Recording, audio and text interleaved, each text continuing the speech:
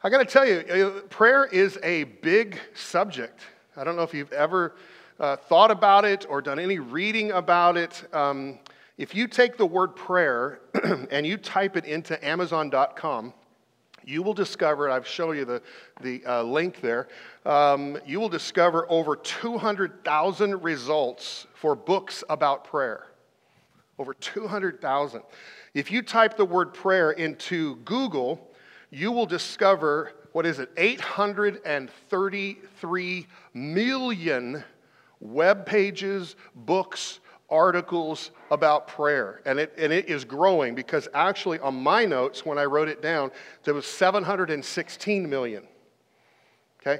And now it's 833. So it's continuing to grow. If you don't know, prayer is kind of a topic that is big in the month of January, all over the world for whatever reason. It's just, we kind of start thinking about a new us, a new you, and in a new year. And so prayer is a subject that comes up. There's so much information out about prayer that I've noticed, though, that most people don't know how to pray. And I want you to grab that outline that you have inside your brochure and fill in the blanks as we walk through it. There's several scriptures today on a double-sided, so I want you to get involved with me. You got to help me teach this today, and the way that you do that is by getting involved. Most people don't know how to pray. I find it interesting that, a guy like the Apostle Paul even admits to us that there are times he doesn't know how to pray. Take a look, Romans 8:26. Paul says, "The Spirit helps us with our weakness. We do not know how to pray as we should." Wow. Now, even the guys that Jesus handpicked, the 12 guys that were his closest followers, they didn't really know how to pray. Take a look at Luke chapter 11. We're going to be in Luke 11. If you've got a mobile device or your Bible with you, you can follow along or on the screens or even on the outline. But in Luke 11, verse 1, look at what happens. Once Jesus was praying, which is a regular event that Jesus did. Once Jesus was praying, as he finished, one of his disciples came to him and said, now come on, read it with me, "Lord, teach us to pray." Teach us to pray. I think they asked this, of all the things they could have asked, I think they asked this specifically because they saw the results of prayer in Jesus' life. They saw him pray. They saw what happened. His followers saw that prayer was a life support system for Jesus. They recognized that there was nothing more vital in the life of Jesus than prayer. And so they wanted to tap into that source in their lives. I've also noticed something else, and I want you to get this on your outline.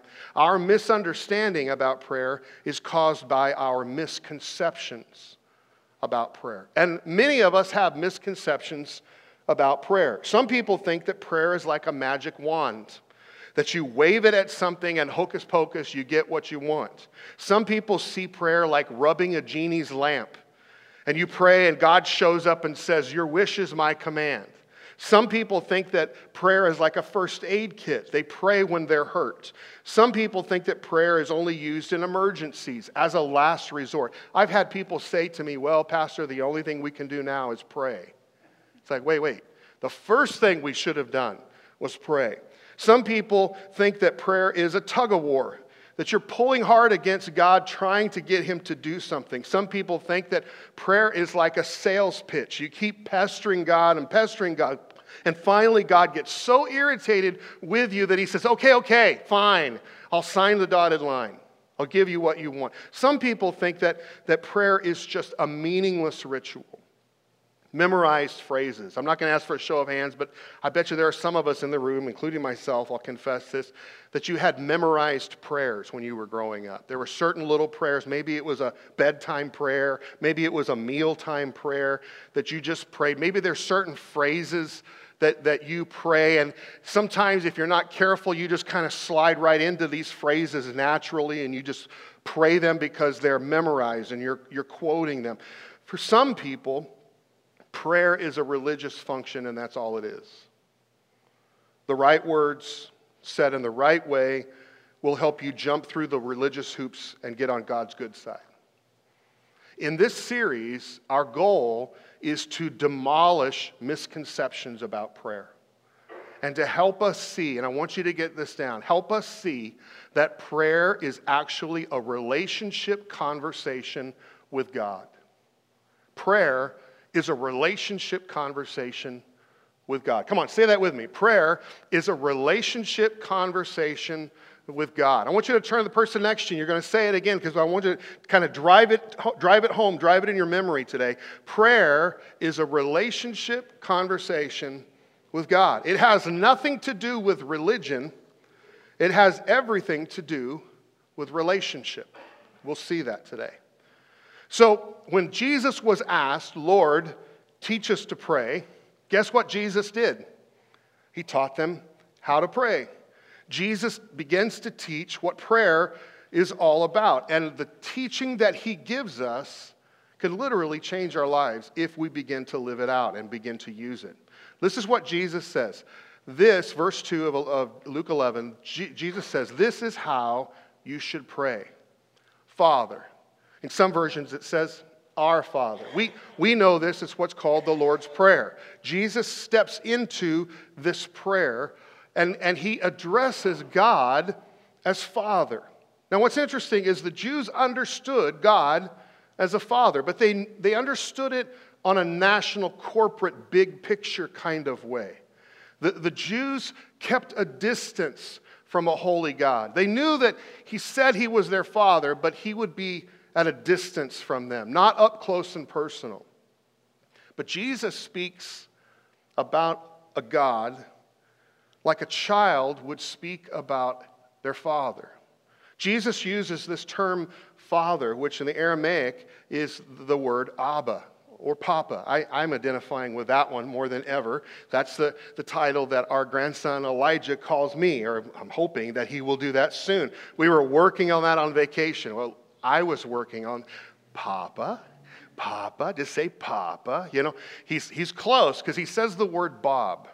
We don't really know why he has got this in his system right now. He's been doing it, Brooke, for several months. You'll say something to him and he'll look at you and he'll go, Bob. This is serious, Bob. And so I was trying to get him to say, Baba. Okay, I'm trying to get him close to Papa, and you know, Mom is over there going, no, you need to say Mama. Shannon's saying, come on, say Mama. I'm like, no, Papa, right? Papa, Abba, is the word that Jesus uses in Aramaic in this prayer. So when he says our Father, it's really my Father. It's really Daddy God, Papa God, Abba Father. It's such a tender word of relationship between a child and his father. And so I want you to get this down. Jesus invites me to draw near to a holy God who is my Father. It's interesting that scholars maintain that this one word, Father, that Jesus uses dramatically captures the difference between the Old Testament and the New Testament. The Old Covenant and the New Covenant that Jesus talks about. It becomes an intimacy. It becomes a relationship. And Jesus says that prayer is not some religious thing that you do. It is a relationship conversation with God who is your Father. Wow. So Jesus teaches that a relationship with God should be close and intimate, that God sees us as a daughter or a son, and that we can approach God like a child would approach a loving father. This is exactly what the Apostle Paul understood as he writes in Galatians 4. Take a look. Paul says, because we are his what? Children, God has sent the Spirit of his Son into our hearts, prompting us to call out, here it is, Abba, Father, Daddy God. Jesus pushes this a little bit further when he says in Matthew 6, this is your Father you are dealing with, and he knows better than you what you need. With a God like this loving you, you can pray very simply. Isn't that beautiful? See, friends, if you feel that prayer is simply a routine or a ritual, that means that you do not understand how much God really loves you. You haven't realized how much God cares about you, how much God is interested in your life, your monthly bills and your car problems and that coworker that irritates you and everything else that's in your life. God cares about these things in your life. Why? Because He's a loving Father. This is what I want you to get down, and this is the main point for today. Prayer won't be a problem when I discover how much God really loves me. Prayer will no longer be a problem in your life when you discover how much God really loves you. It becomes a relationship conversation. Now, later in Luke 11, Jesus keeps teaching about prayer. Take a look, verse 5. Teaching them about prayer, Jesus used this story. Suppose you went to a friend's house at midnight, wanting to borrow 3 loaves of bread. And you say to him, a friend of mine has just arrived for a visit, and I have nothing for him to eat. Now, you may look at that and go, wow, what a weird request. Well, no, not really, because they lived in a culture and in a day when food wasn't available like it is today. In the first century, they didn't have Walmart or other 24-hour stores that they could run to. And so basically what you are saying is, I'm out of food, but I have a friend who has come by and he's hungry, I want to feed him. Hospitality was always expected in the Jewish culture. Regardless of when a visitor would show up, you were responsible as the host to serve them. And so, you call out to your friend, you go to a next door neighbor, you call out to your friend. And verse 7 says, and suppose he calls out from his bedroom. So your neighbor is responding, your friend is responding to you. He calls out from his bedroom, don't bother me. The door is locked for the night, and my family and I are all in bed. I can't help you. Well, he's not being rude, he's being practical. Let me tell you why. Most homes in this culture had one room for sleeping. Everybody slept in the same room. A lot of the times, animals slept nearby in that area as well. So in order to help you, this guy would have to get up and disturb his entire family to help you get some food. Now, how many of you know, if you have families, that sometimes it's hard to get the families down for the night, right? And so you certainly, when you finally put your head on the pillow ready to go to bed, you certainly don't want to have to get up and wake up everybody else in the household in order to help some friend who was lame enough to run out of food, right? And that's what happens in this story. The man isn't being rude, he's just being practical. Look at how Jesus ends this story. But I tell you, Jesus says, though he will not do it for friendship's sake, so he won't get up and wake up his family and give you food for friendship's sake, if you keep knocking long enough, some versions, I love this, says, if you keep knocking and waking up all the neighbors, I love that, he will get up and give you whatever you need because of your shameless persistence. Do you know friends like that? Jesus has already told us that we are the knocker. Turn to the person next to you and just tell them, you are the knocker. You are asking for help, right? Jesus has already told us that. And so automatically what we begin to think when we read this story that Jesus is telling, we begin to think we are the knocker, and guess who is the friend that we're trying to get help from? God. That God is the sleeper. And we automatically think that God is reluctant to help us, and he has to be coerced into helping us. That if we pester God long enough with our prayer requests, that eventually we'll wear him down and he'll give us what we want. But this isn't what Jesus is teaching at all. Jesus isn't teaching a comparison. He's teaching a contrast. Let me show you. Take a look at what Jesus says next. Verse 9. So I tell you, ask, and God will give to you.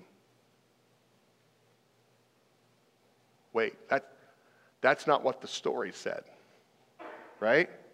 That's not what, we got to pester God long and, no. Jesus is saying, ask. Look what he says. Search and you will find. Knock and the door will be open to you. Yes, everyone who asks will receive. Wow. The one who searches will find, and everyone who knocks will have the door open. And then Jesus continues, and I'm sharing it to you from the Message paraphrase because I think this is so cool. Look what it says. If your little boy asks for a fish, do you scare him with a snake? If your little girl asks for an egg, do you trick her with a spider? As bad as you are, Jesus is saying, as bad of a person as you are, and we all know we have a little bit of badness in us at times, right? Okay? And he says, as bad as you are, you wouldn't think of such a thing. You're at least decent to your own children. Here's the phrase. How much more your heavenly Father will give to those who ask him. You know the phrase that caught my attention, and it's in several versions. How much more? That if I'm good to my kids and I'm good to my grandson, and I'm a sinful person, by the way, so are you. We all have flaws and problems and issues, right? We all have to admit that.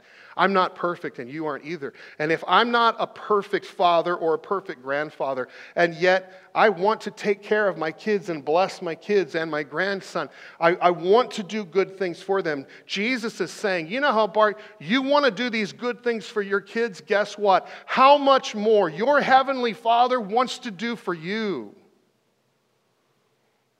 He wants to give you and bless you. Be involved in your life.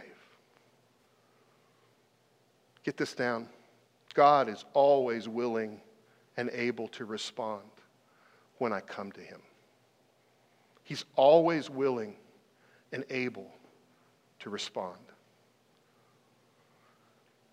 A few chapters later in the book of Luke, Jesus says, God will always give what is right to his people who cry to him day and night, and he will not be slow to answer them. God will help his people quickly.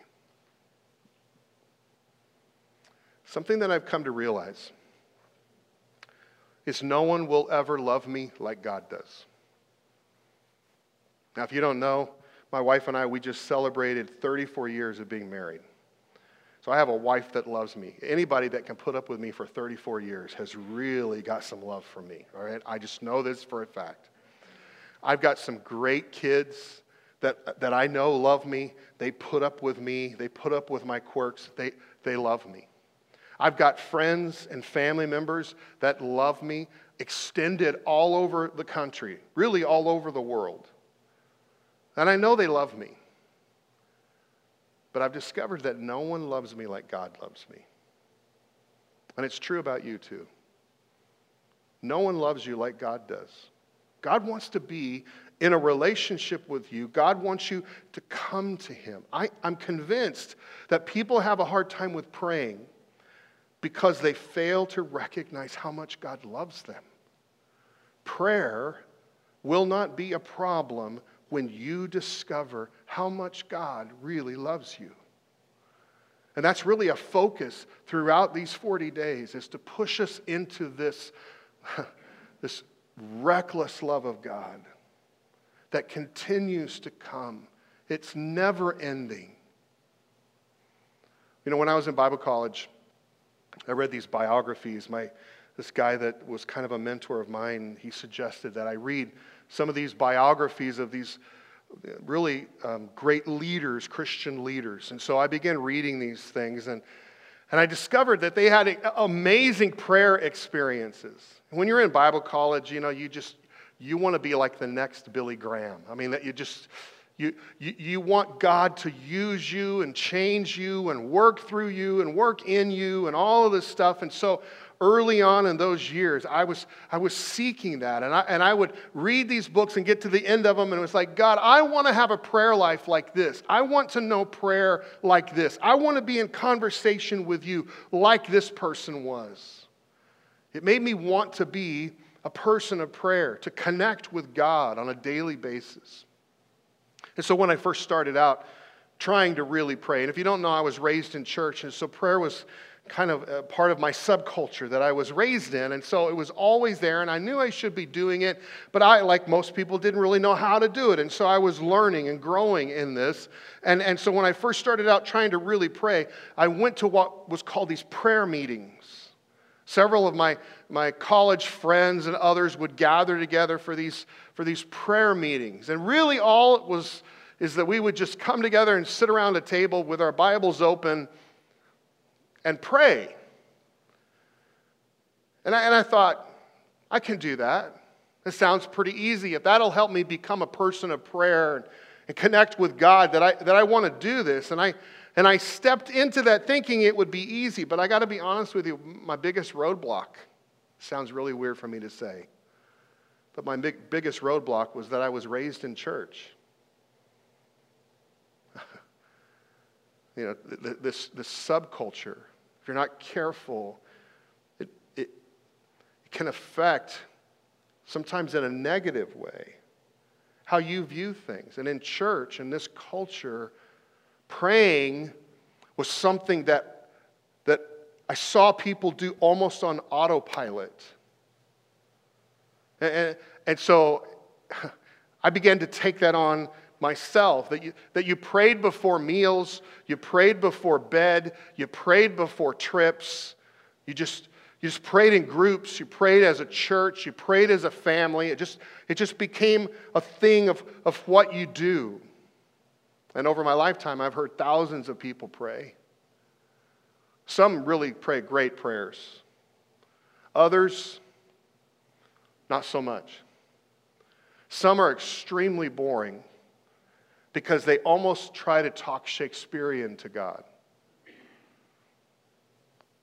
Some prayers are so far over my head, even today, that I don't really know what they're talking about. And so when it came to me praying, I struggled. My prayers didn't sound right. They didn't feel right. They didn't seem right. And so often I felt like my prayers were just bouncing off the ceiling. And so I began thinking that this isn't for me. And isn't that crazy for a guy going to Bible college to become a pastor to think that prayer isn't for me? That I'm never going to be one of those super praying types. And so I kind of abandoned the idea. Through a series of events, I came to experience, not realize, experience how much God loves me. And many of you know one of those situations and experiences was when my dad passed away. I was 32 years old. My dad passed away with cancer suddenly. And in that process, God stepped into my life in a way that I had never experienced before. And I realized, again, this can blow your mind, but I realized as a Bible college student training to be a pastor, I realized that God loves me.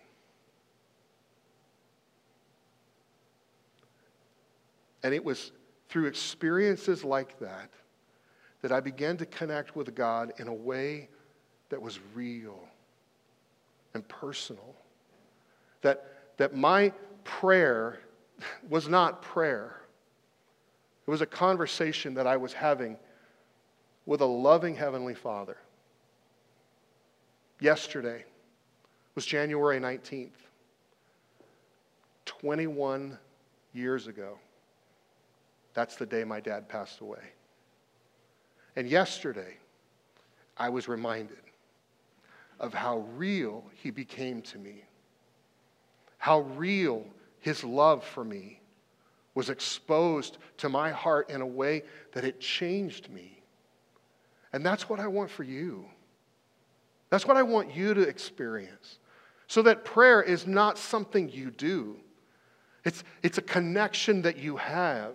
It's a conversation that is ongoing based on a relationship that you have with a Heavenly Father. That's what I want to see happen in your life. That prayer becomes something real and yet supernatural when you connect with God. There's a passage that I came across. It's in the the Living Bible. Isaiah 30, verse 18. I love this passage. The Lord waits for you to come to him so he can show you his love. Now, I don't know if you've ever thought about prayer in that way, but that's what prayer is all about. It's not about what you're asking for. It's not about what you get out of it. It's simply you coming to God so that he can show his love to you. Would you bow your heads with me?